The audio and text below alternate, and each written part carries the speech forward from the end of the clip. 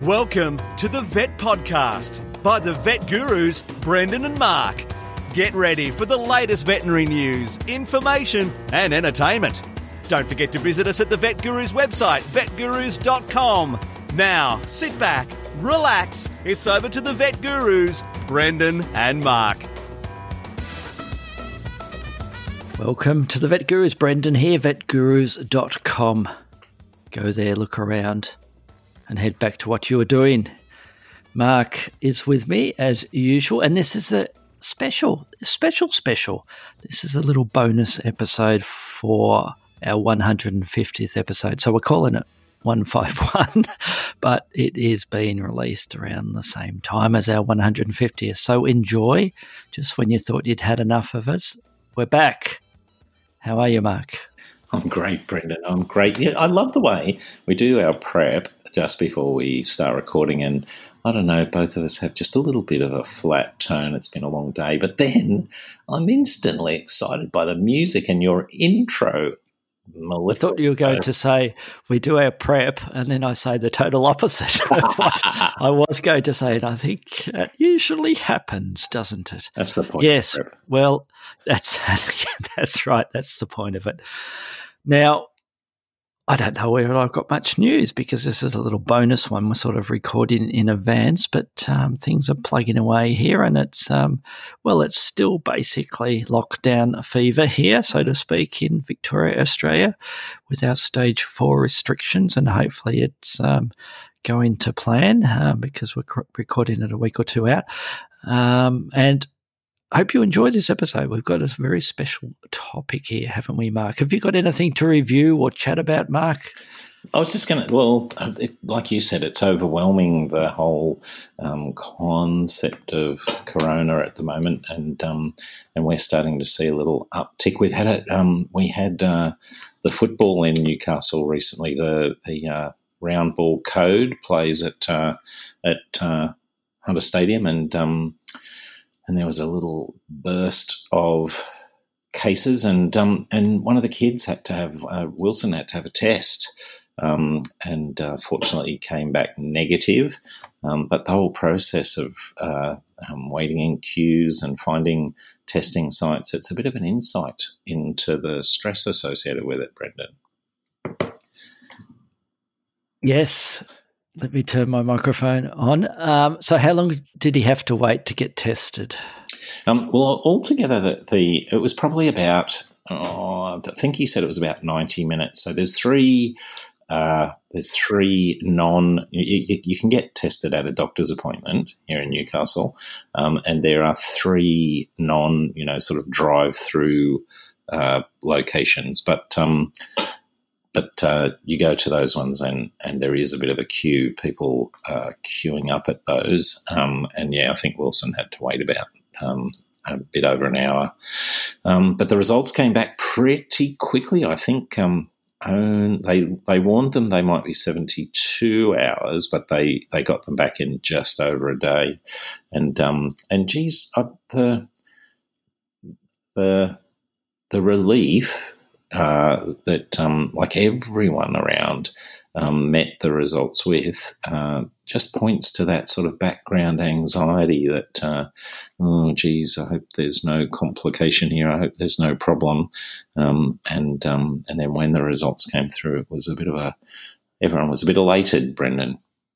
Yes, well, I've had several of my staff going through the same process, and I think the wait can, depending on which testing station you go to and the time when it occurred, it can be up to 3 hours, Mark, to have the swab done. And the wait, I think, at one stage for the results was almost up to 5 to 7 days, but it's come right down again when they ramped everything up again. And I think it's around about the same 1 to 2 days now. So yes. But life goes on, Mark, and we trudge along and we try and keep positive about things. And part of that is doing this weekly podcast, isn't it? And I'll tell you what, that's a very good segue into my first news story from positive.news, which I've been scouring lately to try and get some positive news. And there's two bits of this article, Mark, that interested me, and one of them, I'm not quite sure whether it's a real positive news item or not, but so I read the other one first, and that's world's rarest gorilla pictured with babies, and a group of rare gorillas have been caught on camera with their young for the first time in Nigeria. They thought to be just 300 cross-river gorillas left in the wild, making them the world's rarest great ape. And they were thought to be extinct in Nigeria. So they've got a little picture of a couple of youngsters there on the back of Mum, and it's good news, Mark. It's definitely good news, that one. So that's the first part of the positive news report. The other one was, it was a bit weird. I'll tell you what it is, Mark, and you can comment on it. Bison to be reintroduced into England. So yes, it's not fake news. They haven't roamed the country for thousands of years, but bison are poised to return to English woodland as part of a £1 million rewilding project in Kent. A herd of European bison will be their new home by spring 2022, say conservationists. The bison will be introduced to a 500-hectare, which is 1,200-acre area in Blean Woods, along with other grazing animals, such as conic ponies. And the project has been led by the Kent Wildlife Trust and funded by the People's Postcode Lottery Dream Fund, Mark. And the comment from the spokesperson, Paul Hadaway, was, "This award means we can now take an important step towards reversing the terrifying rate of species lost in the UK. Using missing keystone species, like bison, to restore natural processes to habitats is the key to bioabundance in our landscape." What do you think of that, Mark? Well, I think it's a very noble position to take, and I don't know. 500 hectares. There would be people who have backyards bigger than that in Australia, and calling it rewilding as opposed to having a herd of pet bison seems to me to be splitting hairs. They're not. That's really. Probably a whole county in England, though. So yeah, and look, I like the idea that that keystone species that do change the local environment and lead to an increase in bioabundance, that they're cultivated. So yeah, I think I can see it being a good news story, but I don't know, anyway, we shouldn't be so negative. It's in the positive, in the paper of positive story. Positive news, positive.news, but a potentially negative story. Yeah, the thought's there, but I think the execution of it is probably not good, in my opinion. So that's my one positive and one potentially positive story. And if any of our subscribers have a thought on that story or any others, vetgurus@gmail.com, send us an email. So what's your news story? A positive one, Mark? I think it is a positive one. Well, it's interesting nonetheless. It's a story about dolphins, and in particular, it looks at the bottlenose dolphins of Shark Bay in Australia, which are very, very closely watched because of their location in Shark Bay, where people can observe them. They are one of the populations of dolphins where scientists have had an opportunity to become intimately familiar with them and understand, the individuals, get to know the individuals and understand their relationships. And one of the things they've discovered recently, one of the things they've noticed is a particular form of fishing behaviour, where the dolphins chase a fish into one of the remains, a giant snail shell that's been abandoned by the snail that's passed away. Those sort of giant trumpet type shells, and once the fish is taken refuge in them, the dolphin grabs them and takes them up to the surface and shakes them. And all the water, they hold them above the surface of the water and shake them, draining all the water. And then obviously the fish falls out with the water, and the dolphins are able to grab the fish as it tries to make a dash to the bottom once again. So it's a fairly unique form of fishing.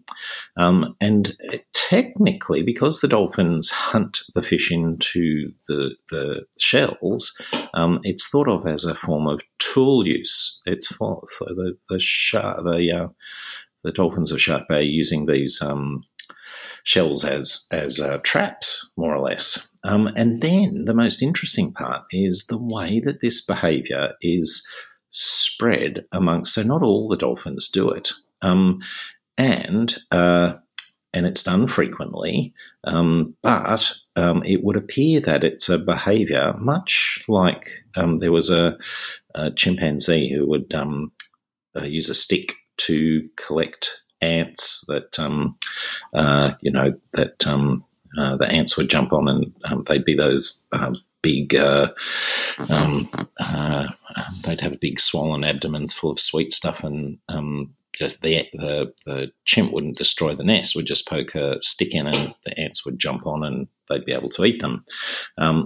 That sort of tool behaviour. This behaviour has been talked of as an analogy to that, and it's passed on in a similar way. And one of the most unusual things about the way it's passed on is that it's passed on to dolphins within the friend group, not sort of like genetically, not taught mother to child, but within gangs.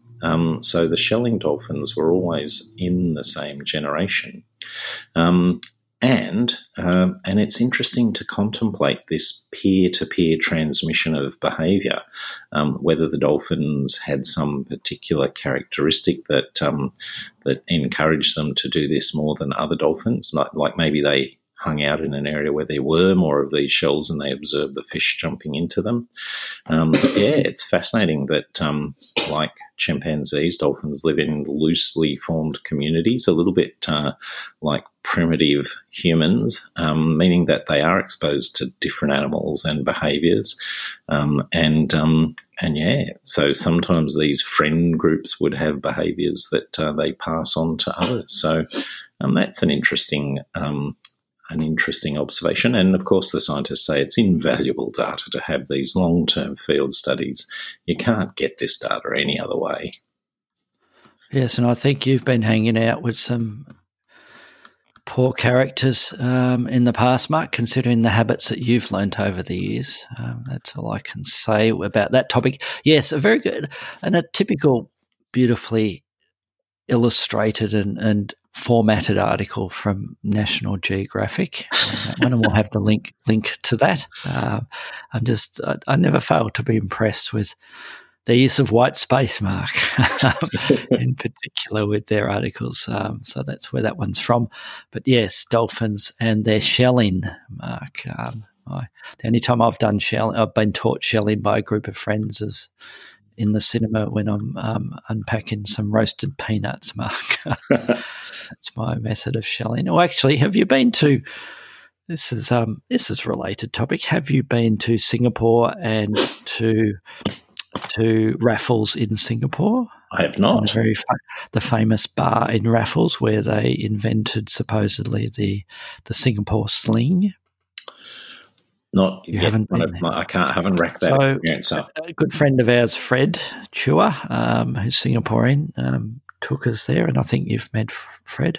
And it was a little bit disturbing because the tradition there is, and I think it goes back to the colonisation there, even though Singapore's an independent country now of the British colonisation there, that you'd go to the bar there and you'd sit on the stools in the bar, which all my family did with the girls, and I sat there with Fred, and they give you, the Singapore sling if you order that, but a bag of or a little container of roasted peanuts, Mark. And the tradition is that you break the peanuts out of the shell and you throw the shells on the floor because that's what you do. and we found that quite difficult to do.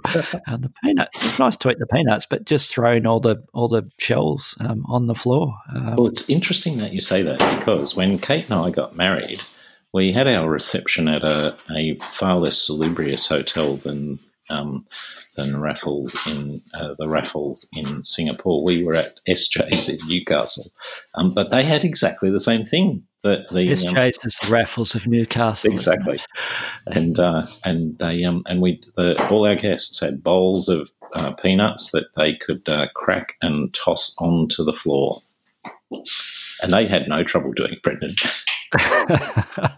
So what's the origin of that? We'll have to. Yeah, I don't know. I think okay. Might have. Yeah, we'll have to look that up. Okay, so we're way off track now, here, aren't we? We're not. We better get back to the vet podcast. So let's jump into our little extra topic here we have for episode 151 as part of our 150th celebration, Mark, and that's a topic you suggested: hernias in birds. So my first question to you, Mark, why did you select this one? Is it a common problem you see in clinical practice, hernias in birds? Well, it is a common problem, and of course the reason I suggested it at the moment is because we've had a few recent cases, and I expect we'll see. This is the time of year that we will see these cases. They are a problem that is very, very often associated with reproductive activity. So as we get through the middle of winter and into spring, they do tend to be more likely to be seen. So we have seen a few, and it made me think, well, I'll talk to Brendan about this. So it's a bit of a broad term there, isn't it, hernia, Mark? So what sort of hernias are we seeing in our avian pets? Well, it is a broad term, and of course our avian patients don't get diaphragmatic hernias because they don't have a diaphragm, and umbilical hernias are fairly uncommon as well, though sometimes the umbilicus doesn't close off properly as the yolk sac is absorbed amongst baby birds, but we generally don't see that being a huge problem. No, the main problem is, and of course the gonads don't come out through the inguinal canal. Whether you're a male or female bird, they remain internal. So the birds are pretty much just one big body cavity, the coelom, and characteristically we see caudal abdominal pericloacal hernias, and they are, as I said, associated with reproductive activity most frequently, but not only that, Brendan, not only that. I don't think I answered your question. Yes, you did. You said they get hernias. But not only that, you were going to say? Not only that. I think it's really important to get a grasp of the pathogenesis. They're generally not like our cats who get diaphragmatic hernias because of trauma. Most of the time these hernias are not associated with a traumatic event. Most of the time they're not. Occasionally they are, but even when they are, they generally have a whole suite of predisposing causes, predisposing conditions that lead to them occurring. And the typical one is the female bird that's stuck in that folliculogenesis sort of phase, that high estrogen phase of reproductive activity. And the high levels of estrogen serve to cause the abdominal muscles to thin. They cause the gentle atrophy of the abdominal musculature. And of course, if the whole process does proceed to place an egg in the oviduct, the birds will strain to pass the egg. And if a couple of other factors don't work out too well, the egg is maybe a little bit larger than usual, and the birds don't have excellent contractile ability. As they strain their abdomen to pass the egg, they will tear that thinned abdominal muscle, and out pops a whole bunch of viscera into the subcutaneous space. So related to that, yeah, what are the most common species then? It's a good that you see this process in? Good question.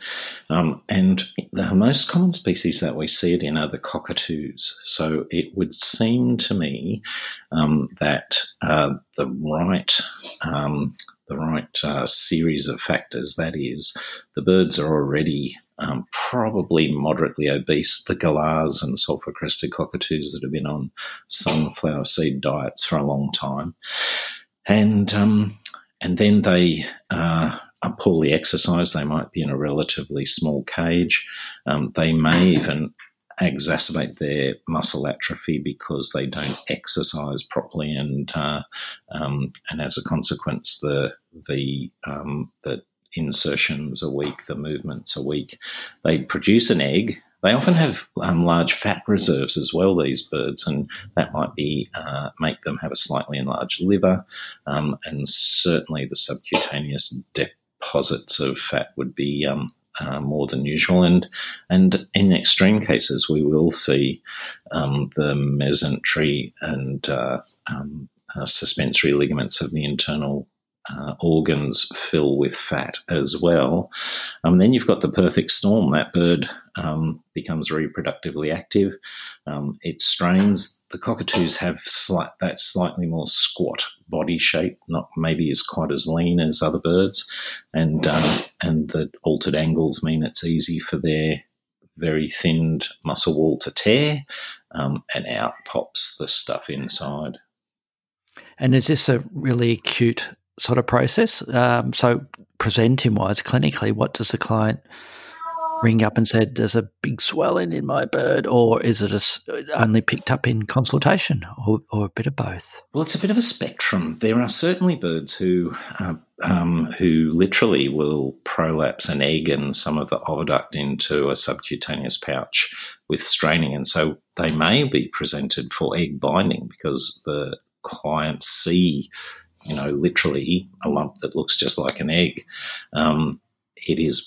They are the worst sorts of cases because you are dealing with two problems at once: the difficulty in getting the egg out, but then the weakness in the abdominal wall means that you can't just sew it back together. The stuff is like the muscle wall is like tissue paper, and as a consequence, if you do try and sew it back together, you'll often just develop a rent right alongside your suture line. So they can be very frustrating cases.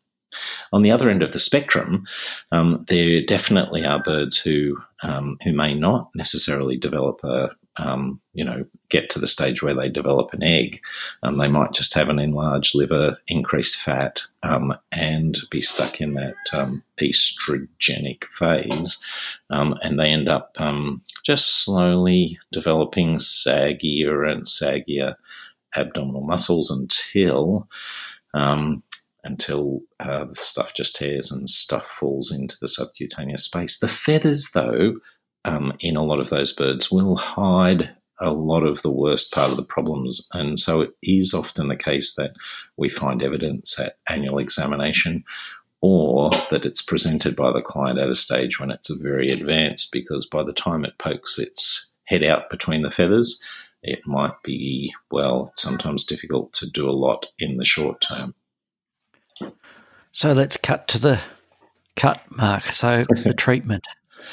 Well, I think walk us through it. Let's have a brief little summary of how tricky is this? Is it something you'd recommend to veterinarians who only see occasional avian patients? And is it a complicated, difficult surgery? What is the success rate with it? And complications that might arise from it.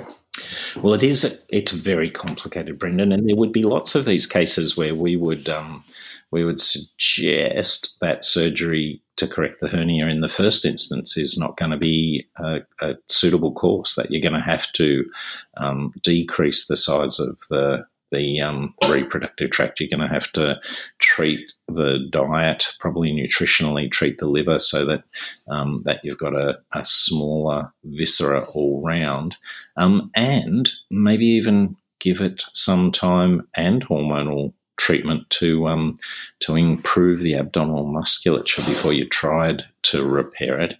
And even then, the repair will often involve, extensive support and often the similar sort of prosthetic nets that are used in many instances of inguinal hernias in humans, the polypropylene mesh arrangements. Then sometimes those are the things that have to be employed to hold the bird's body in some decent sort of shape. So do you think it's a little bit analogy like cruciate surgery in that there's lots of potential different techniques and products to use and people have their favourite method, and because there's not one technique that is much better than others?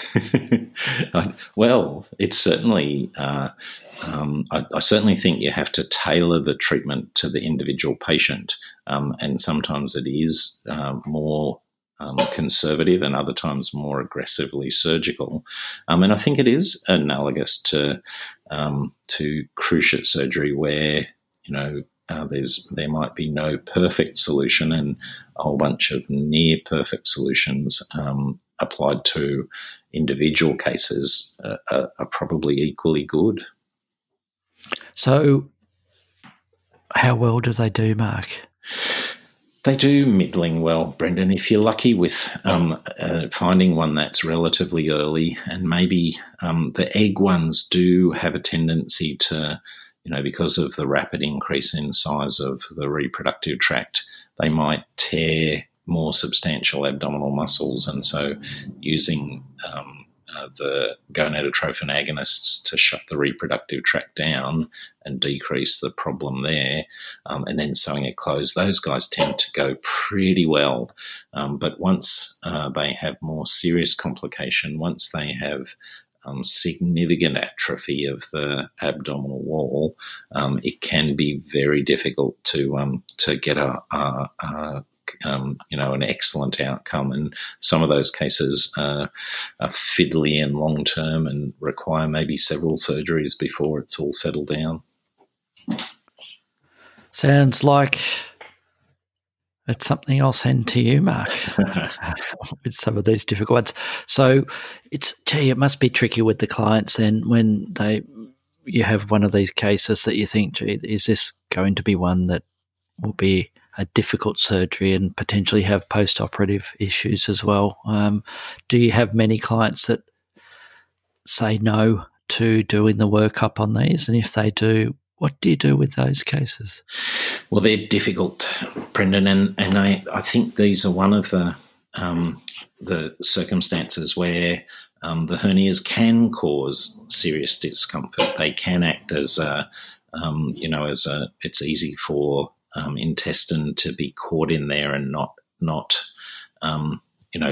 I don't think they get strangulated, but the lip of the hernial sac might make it difficult and painful for the bird to routinely empty the gas and food out of its digestive tract. And if they do have an egg, then often the egg will pinch off part of the cloaca and make it difficult for the bird to eliminate normally. And they can end up with renal disease and even gastrointestinal rupture because of the altered function of the hernia. So I do think it's one of those cases where if we can't be aggressive in treating, if we can't, and even if we can with some of the ones that we can't go to surgery straight away, we do have to make quality of life. We have to do the quality of life discussion. And you are so right. It's often the case, these birds don't show their signs. They come in and people think they've just had an egg binding episode and it's going to be quick and easy to settle down, and then we've got a complicated discussion about long-term degenerative change to the muscle wall and the reproductive tract, and now we're in a horror situation. So it's not it's one of the conditions I don't think it's an unreasonable thing to talk about humane euthanasia with some of these clients. Well, so much for a simple topic, Mark. You know me, Brendan. I can take almost the easiest thing and make it very complicated. Now, let's summarise with, or maybe finalise this podcast with the preventative aspects, and you touched on them. So what do you recommend to clients to try and minimise the chance of this sort of thing happening and a hernia never occurring in their their pet bird? Well, I think in the susceptible species, they need to, first of all, be very acutely aware of the sex of the animal they're dealing with, because it's a much higher risk for female birds. And then they should get on to that, our whole environmental enrichment, foraging, encouraging foraging behaviour, making sure the birds have a nutrition that's appropriate for them and does not include excessively high levels of energy that convert to body fat, the whole process of good husbandry, in my mind, is probably the primary component of prevention. Good summary. Excellent summary. You want me to be punchy?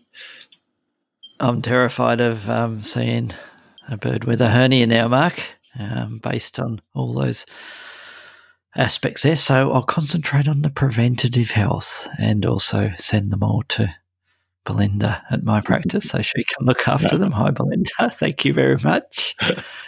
Anything you want to say before we head off, Mark? One last quick thing that I have forgot to mention is that most of the modern diets are well supplemented with calcium, but birds that are largely on seed diets will be calcium deficient, and an absence of calcium in their diet does make this worse.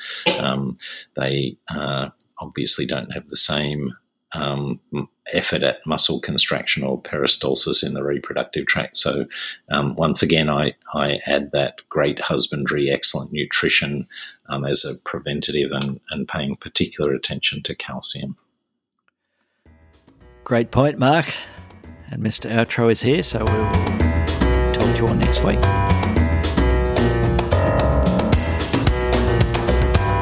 Thanks for listening to the Vet Podcast by the Vet Gurus. Don't forget to visit us at the website vetgurus.com, where you can subscribe, view show notes, listen to previous episodes and more. You can contact us via email at vetgurus@gmail.com to ask a question or just say hi. Thanks again, and see you next time.